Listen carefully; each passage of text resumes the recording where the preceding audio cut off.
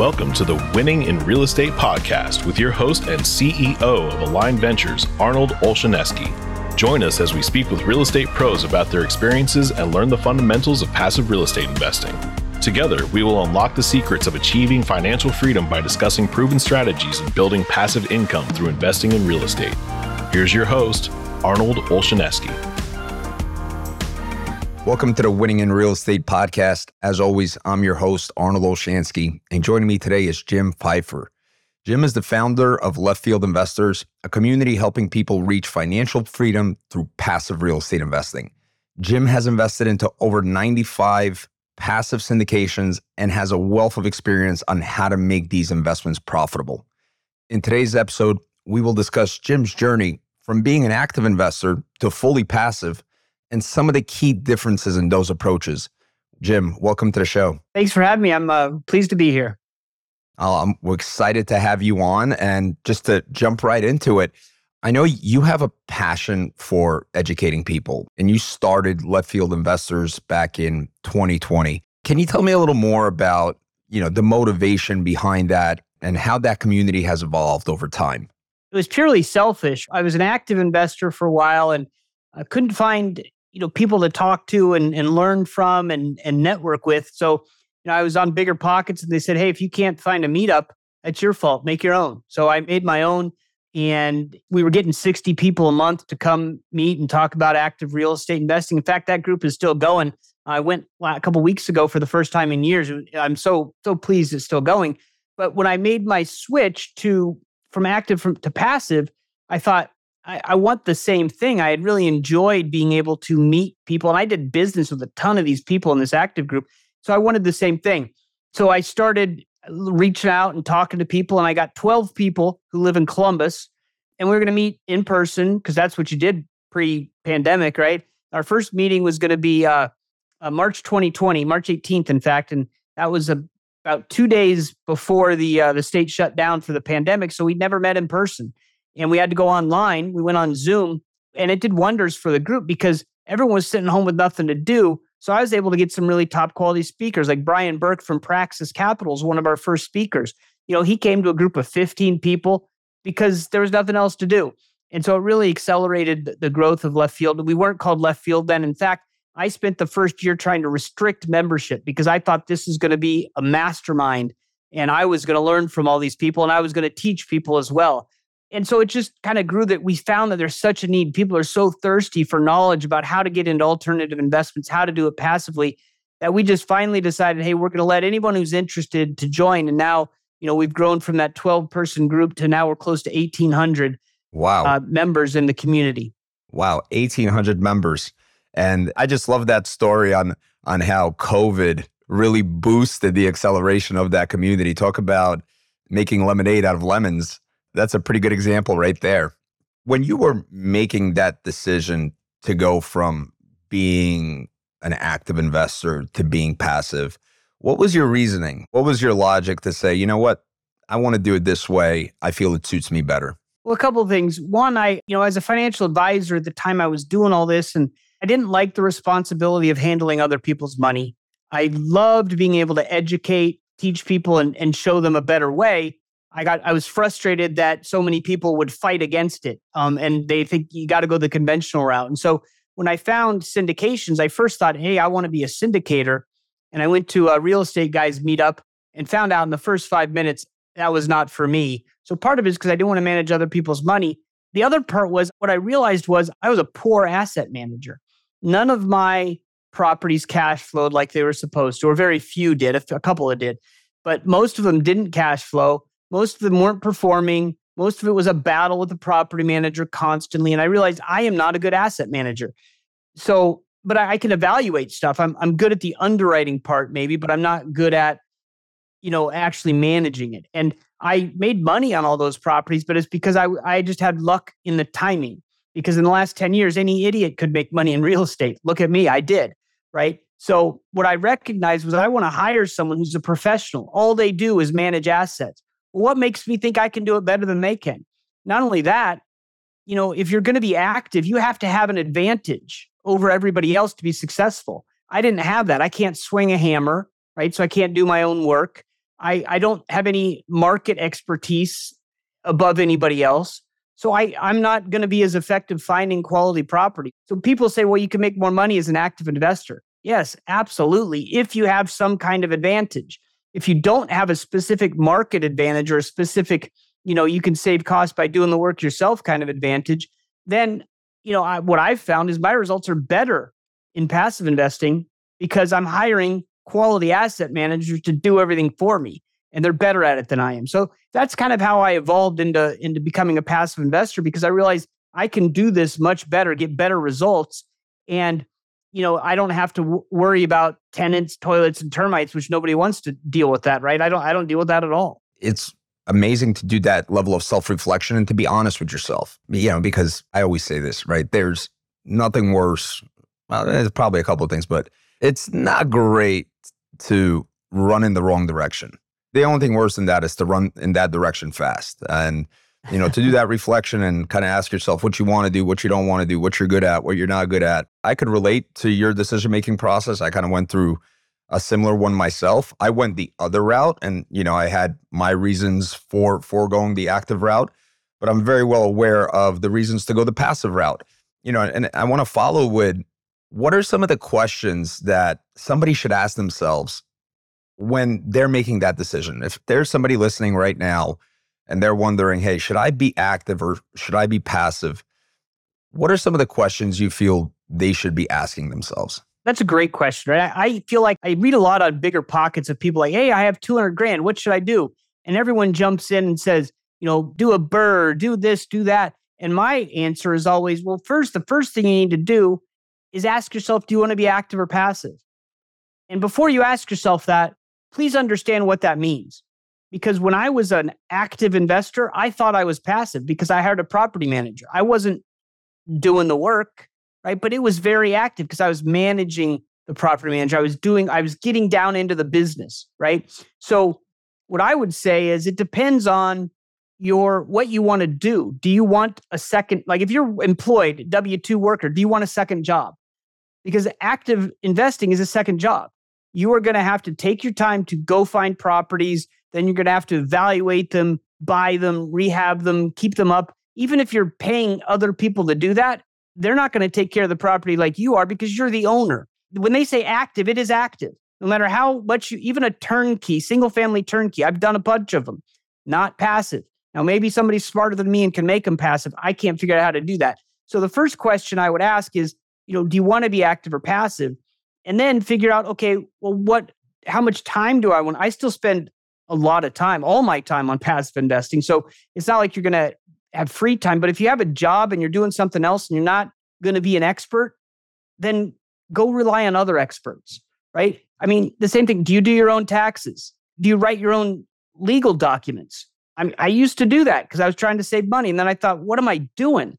Right? I'm going to lose a lot more money by writing a crappy legal document or messing up on my taxes and having to pay penalties. So I hired professionals to do that. Why is my real estate investing any different?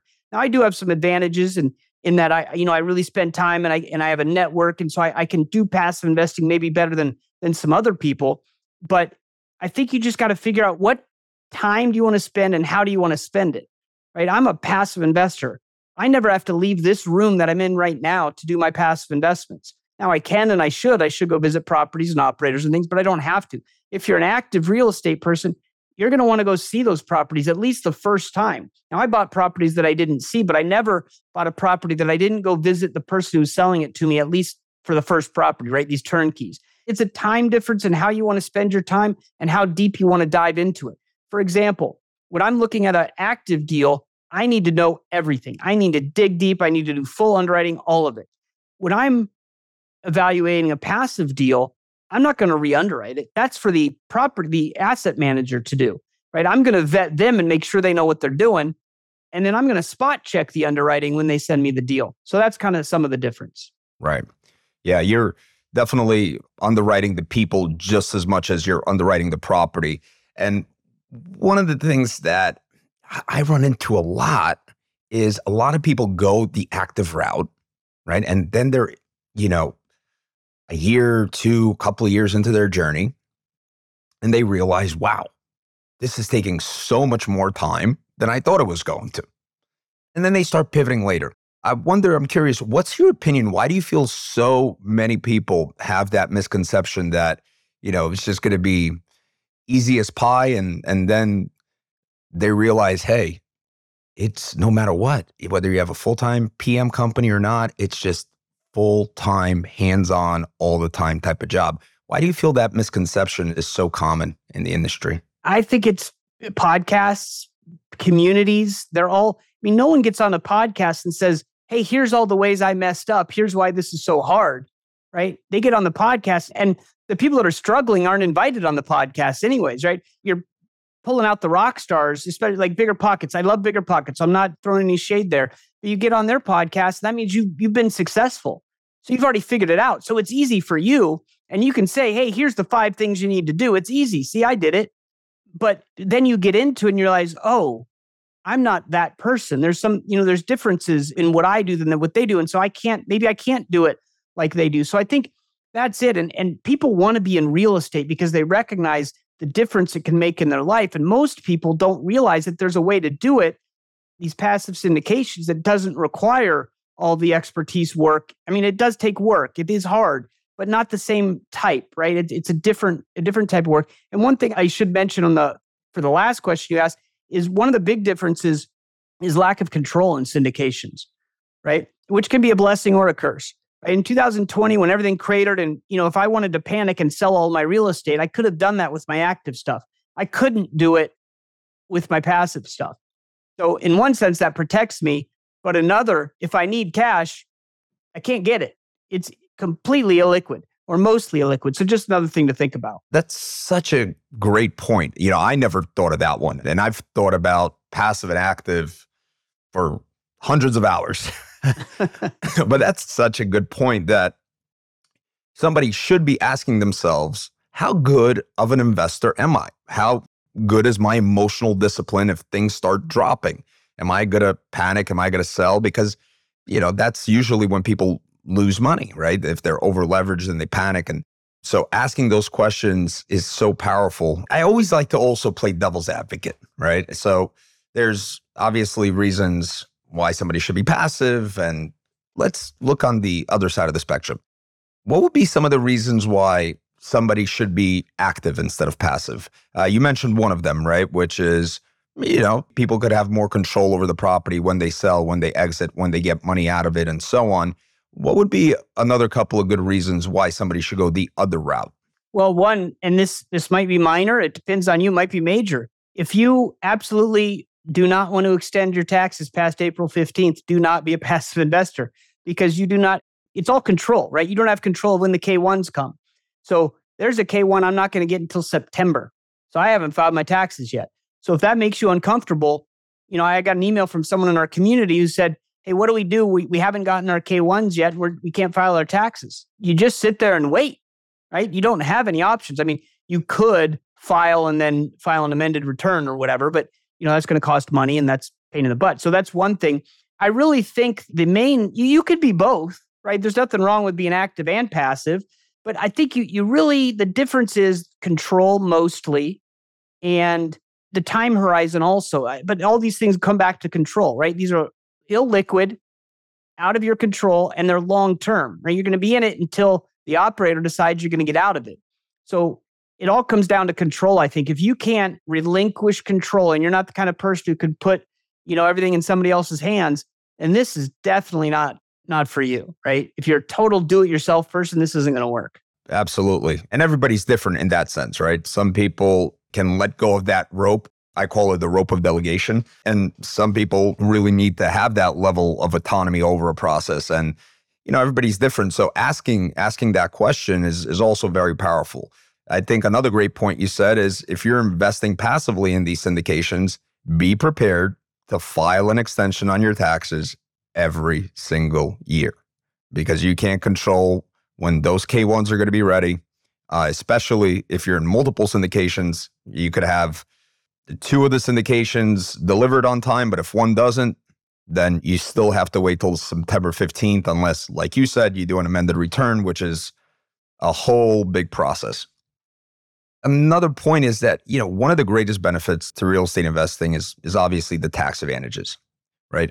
How are the tax benefits in a syndication different when you're active versus passive? They aren't really different. It's how you view them, right? And this is another thing that it drives me crazy, and it's changing a little bit with the new the tax laws that are changing, but everyone thinks you got to do a 1031 if you're an active investor and you want to, save on taxes. And what we do it, when you're a passive investor, we call it a lazy 1031. And it's not a 1031, but it's comparable. And basically, when you buy a property, and we'll just talk from passive for a second. I mean, the taxes are a huge, huge benefit here. If you buy into a syndication, you invest $100,000, let's say. So in year one, you're going to get a paper loss, the depreciation between, $20,000 and $100,000 of paper loss, depending on the asset class and how the cost seg's done and all of that. So let's say you get 8% return in cash flow on that deal, right? So now, and let's say you go halfway, you 50%. So you have a $50,000 loss in year one because of the bonus depreciation, cost segregation, all that. And then you're making $8,000 a year on that investment. Well, the first 5 years of that investment, 6 years, I guess, you're not going to pay any tax, right? Because the loss that you have is going to offset all of that cash flow. And so if you do it right and you bank enough losses, you won't ever pay tax. And you can do that as an active investor. So what I did when I was an active investor, I sold all of my assets in the same year. I went to my accountant and I said, I'm going to have a huge tax hit. What can I do? And he said two things. The first thing he said is, Jim, sometimes when you make a lot of money, you got to pay tax. I didn't like that answer. The second answer he said is, well, you could do this lazy 1031. So basically, I took the capital that I got from selling those properties, invested it into syndications, build up enough passive loss that I didn't pay any capital gains on the properties I sold. Right? Most people would have thought, hey, I need to do an actual 1031 and take those properties. And that means you have to upgrade to a bigger property, a bigger loan. You have to stay an active investor. And you have all these rigid requirements, 60 days, 45 days. I don't even know what they are because I never do it, because you can just do a lazy 1031 and it's easy. It's not precise. You're not going to know if you had enough loss to cover all your gains until April of the following year. So you kind of got to roll the dice and maybe overdo it a little bit. But the point is, you can do it without paying taxes. And you could probably do that with active investing as well, because you get the same depreciation. But if you're doing single family assets, it's harder to do a cost seg. You could do it, but it's harder. So there's some differences. But with passive investing, the lazy 1031 is just easy, and there's no reason not to do it. Right.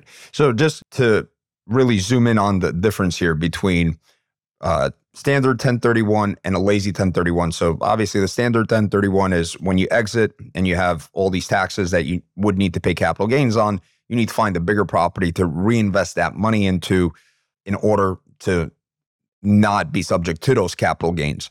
Now, with a lazy 1031 exchange, I want to make sure that I'm hearing this correctly. You can exit, let's say, an active portfolio, and you have capital gains. And instead of buying a bigger property, you can take that money and put it into various different syndications instead of going and becoming active again. Is that the case? Yeah. So again, I should caveat this. I'm not a tax professional or an expert of any kind. I did it, right? So I know it works. But what you need to do is you need to invest in passive investments that you know are going to have a pretty big tax loss, right? Because what you're doing is if you take $100,000 and you invest it and you get that $50,000 of loss, now that $50,000 of loss can offset the gain that you had by selling your other property, right? As long as the loss occurs before the gain or in the same year of the gain. And that's the easy part of this, is you don't have those 45 or 60 day requirements, but you need to have the loss happen in the same tax year or the tax year prior to be able to apply them to the gains that you made in that year. Yeah, I know one of the big differences in the tax benefits between being active and passive is when you're an active investor, you can take those losses and you could apply it to your active income. So if you have a W-2 job or any income that's not labeled passive, you could take those losses and apply it to that. But I believe from my understanding of the tax code that if you are a passive investor and you have a W-2 job, you cannot take those losses that you get on paper and apply it to your, say, W-2 income that you have, or your business income, or any other income that's considered active. That's mostly right. I think to actually be able to take your active losses and apply them to your W-2 income, you have to be what's called a real estate professional. And to get that status, you have to work 750 hours in active real estate. And so I was talking to a CPA today. That's why I remember these numbers. But he said that it's almost impossible to do if you have a W-2.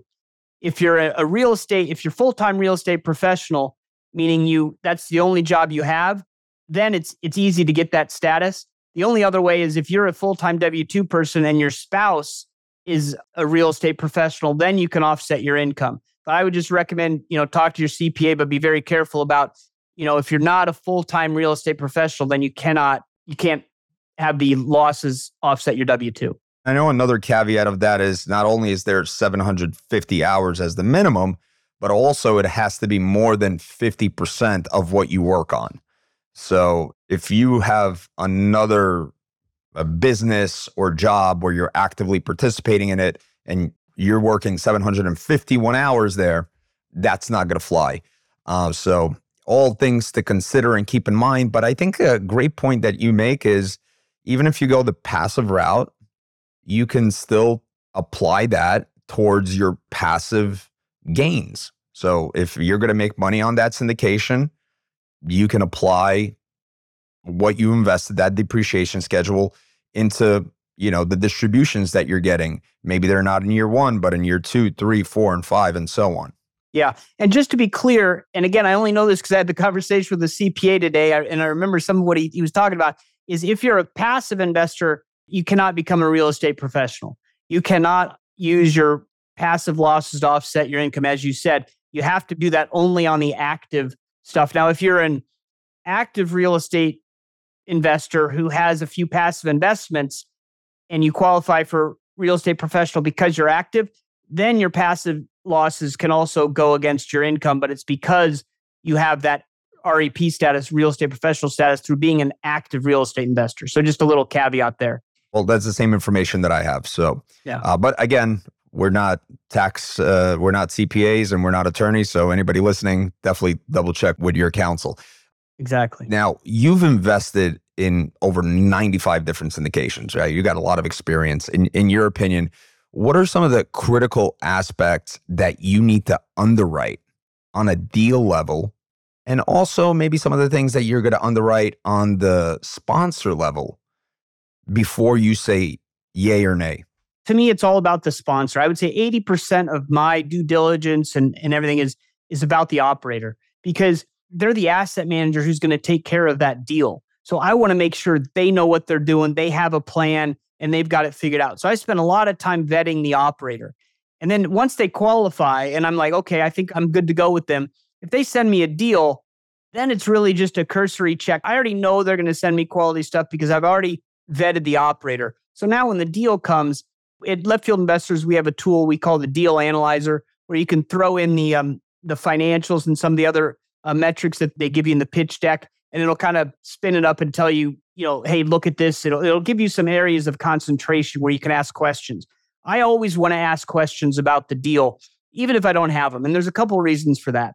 One is I want to make sure that the sponsor is going to communicate with me in a timely fashion, in a quality manner. Because if they're not going to respond to me before I've invested and before I've sent them 50 grand, there's no chance they're going to respond to me after I've given them my money, right? And as we said, these are illiquid investments that are completely out of your control, right? So once I wire that money, I have nothing. I can't do anything. I just have to hope they send reports and hope they send cash flow. So I want to check that ahead of time. So what I do is anything that pops up on our deal analyzer as a question, I send that in an email to the operator, and then I wait and I see, are they going to respond in the norm, like 24 hours or whatever.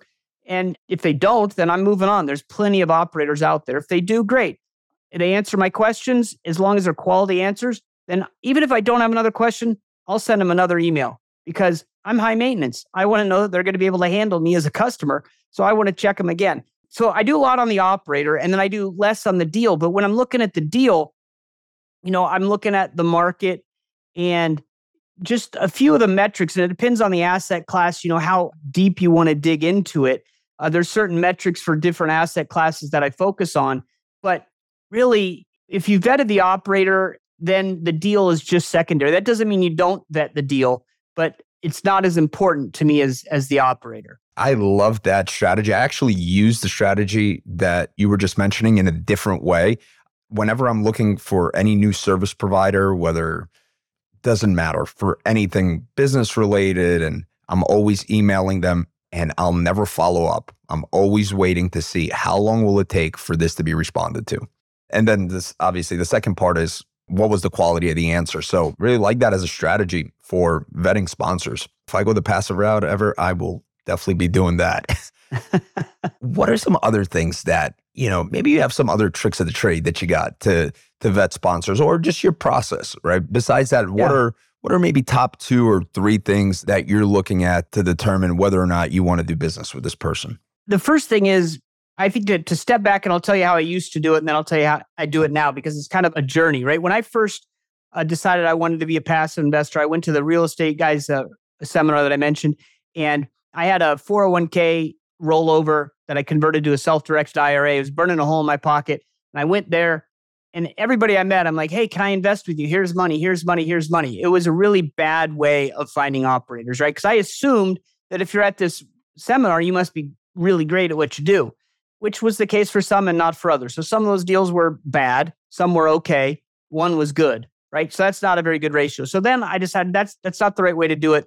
So then I started listening to podcasts, reading books, and I'd listen to a podcast and I'd hear an operator. I'd call them up. I'd talk to them for 30 minutes. They'd send me a deal. I'd maybe talk to them for another 15 minutes about the deal. And then I'd have to make the decision, do I send them $100,000 or not? I didn't know if they were just a really great marketer and podcaster, or are they a really great asset manager? No idea, right? It was much better than the first thing, just going and throwing money at people, but it still wasn't ideal. And then once we started this community, now we talk about community as a verb. So we community the operator.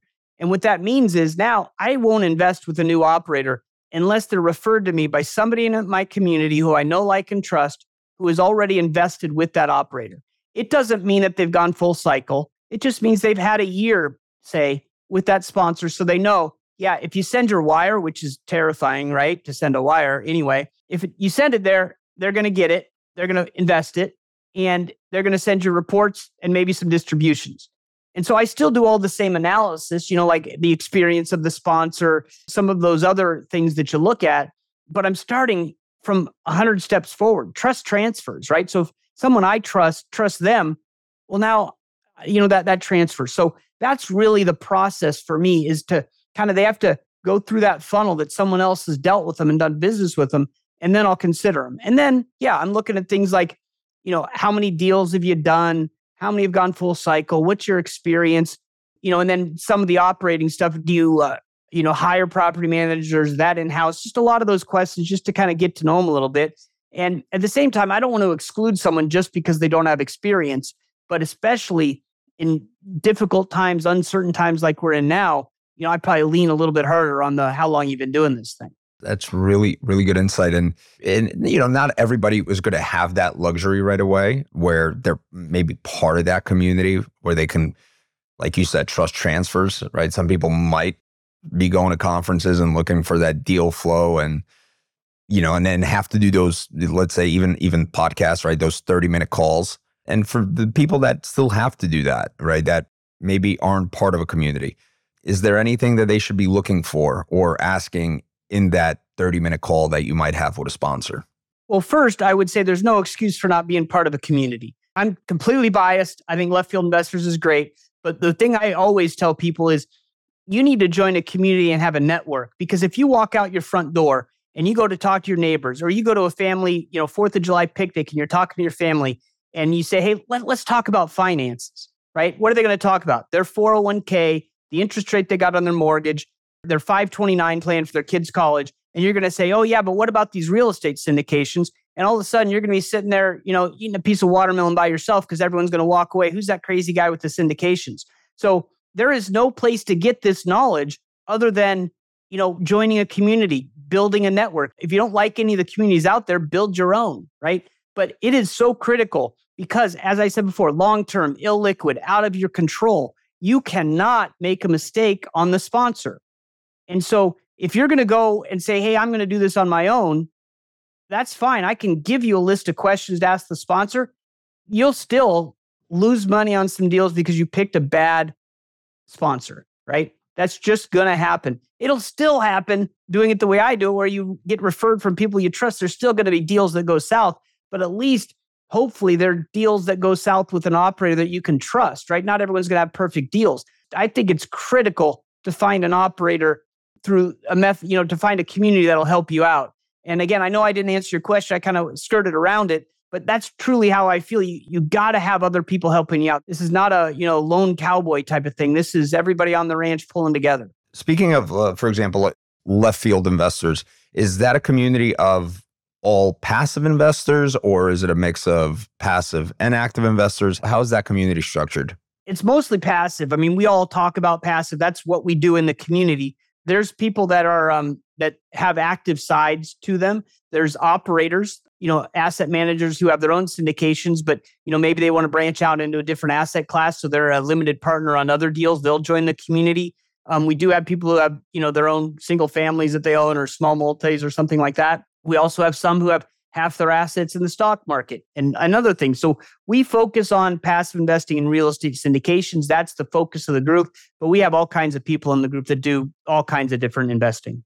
Okay. And what's the process to join? It's simple. There's the free part. You just give us your email and go to the website, leftfieldinvestors.com. And you click the community button and you can just join and you get, I think, like half the website maybe for free, and you can kind of test it out and see if you like it. And then the cost for the infield, which is our membership community, is $199 a year. So it's not a huge investment, but that gets you access to our tools, the forum, and that's where the real community happens. We have deal flow, we have lunch and learns and educational stuff. And some of that you can get for free. And some of it is comes with the paid membership. And, I'm not here just to say, hey, you got to join Left Field Investors. What I'm meaning with this whole conversation is, hey, you need to join a community. There's others that are different. And my recommendation is find one that fits, the culture of that community fits your personality, right? If you come to our meetup and you wear a tie, you can walk in with the tie. You're not walking out with it. There's other meetups that you got to wear a tie to get into it, right? So that's part of the culture is just, we're a little bit more relaxed. We still know what we're doing, but there's some that are a little bit more uptight, and you just got to find what fits you. I would assume with this size of a community and your experience, you guys probably see a lot of deals pitched to the group. What are you seeing in the market today? What kind of returns? How has it changed from a year or two ago? It's changed a lot, right? I think operators are struggling to get people to commit to their deals. And they're also, the investors are so used to doubling their money in 3 years that they're really not putting as much money into the market because, the returns are lower. Where you used to have prefs of 7 or 8%, now maybe they're 6%.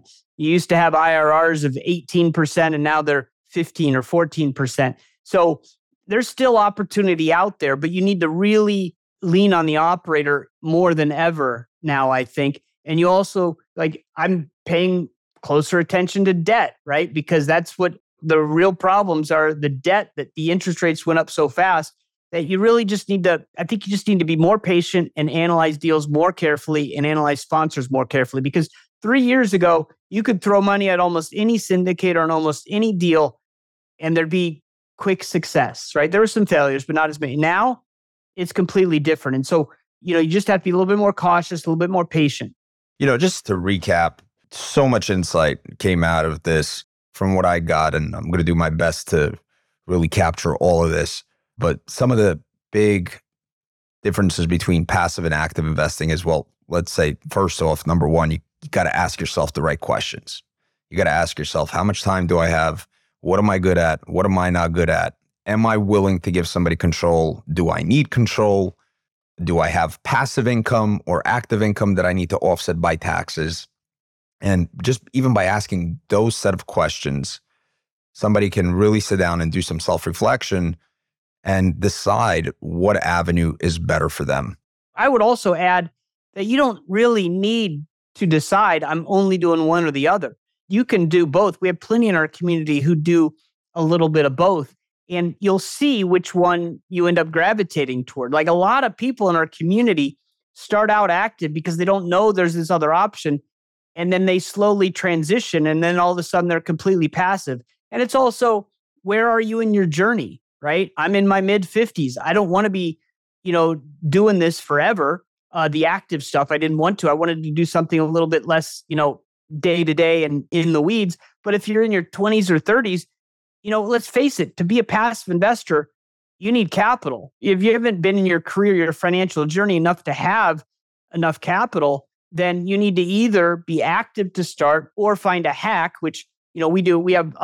We use a company called TribeVest. It's a whole nother story, but it can allow you to get into deals for as little as $10,000 that normally have a minimum of 50, 100, or 500,000. So you can do it if you're early on in your journey. It's just, you can do both is what I'm trying to say, and make the decision along the way. I love the point you made because it takes me back to when I was making my decision. When I was saying, should I go passive or active? I was at a point in my career where I could have went passive and never done an active deal and would have been just fine from now until forever. But, I said, I'm 36. Well, back then I was 34 and I still got so much drive and energy. And God, what am I going to do if I'm not working every day? There's only so much time I could focus on hobbies and going to the gym or, spending time with friends and family because other people got work. So when I when I did that self-reflection, I said, even though I could be passive and it wouldn't really change my life materially, I realized I don't want it because I love the sport of business. And that's another question that people should ask, because business is a mental sport. If you're a competitive person and you enjoy, working every day, building something, being an operator, building workflows, processes, hiring the right people, putting the right people in the right seats, you should take that into consideration. And if you don't like it, you should take that into consideration. So I love that comment you made. It really brought me back to that point in my life. That makes complete sense, right? You got to follow your passions. And if you're really passionate about active real estate, go for it, man. You can make a ton of money because if you're super passionate about it, you're probably really good at it. And you probably do have some of those advantages we talked about earlier.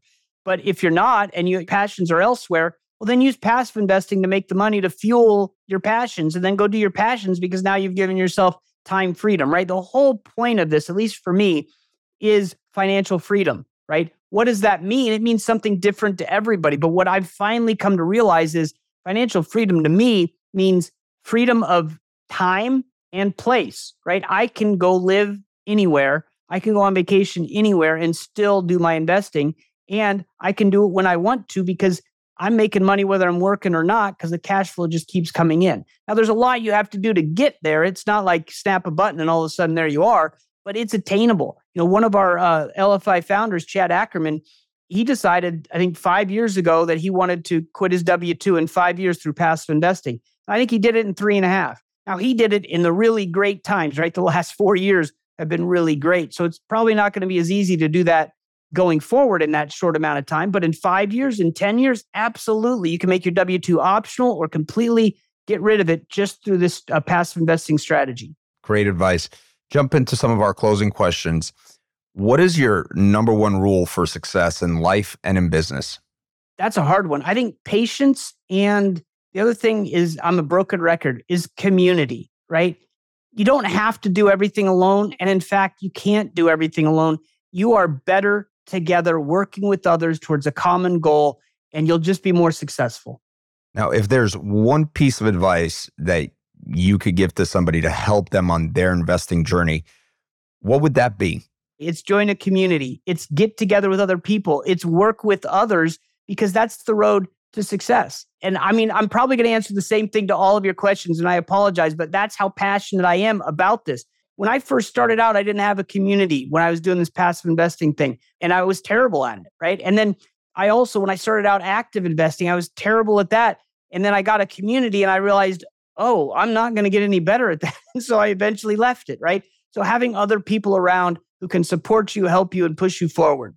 Yeah, Jim, I want to thank you for your time today. As I told you before we started this, I was super pumped to have you on the show. Just when we did that research and knew a little bit about your journey from going active to doing so many passive deals, and just my personal story of how much I struggled with that decision. I was really, really looking forward to this chat, and it was even better than expected. So again, thank you very much, and look forward to connect with you offline. Awesome. Well, thank you very much for having me. It was a pleasure. Winning in Real Estate listener, thank you for joining. If you enjoyed this episode, please leave us a 5-star review. Share this podcast with somebody you think can benefit from it. And also, don't forget to follow and subscribe. If you would like to become a better real estate investor, make sure to download the Passive Investor's Guide to Analyzing a Real Estate Syndication Deal.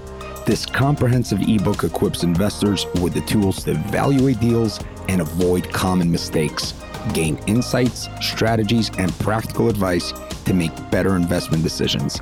Download your copy today at investav.com/ebook, or you can find the link in our show notes. The views and opinions expressed in this podcast are provided for informational purposes only and should not be construed as an offer to buy or sell any securities or to make or consider any investment or course of action.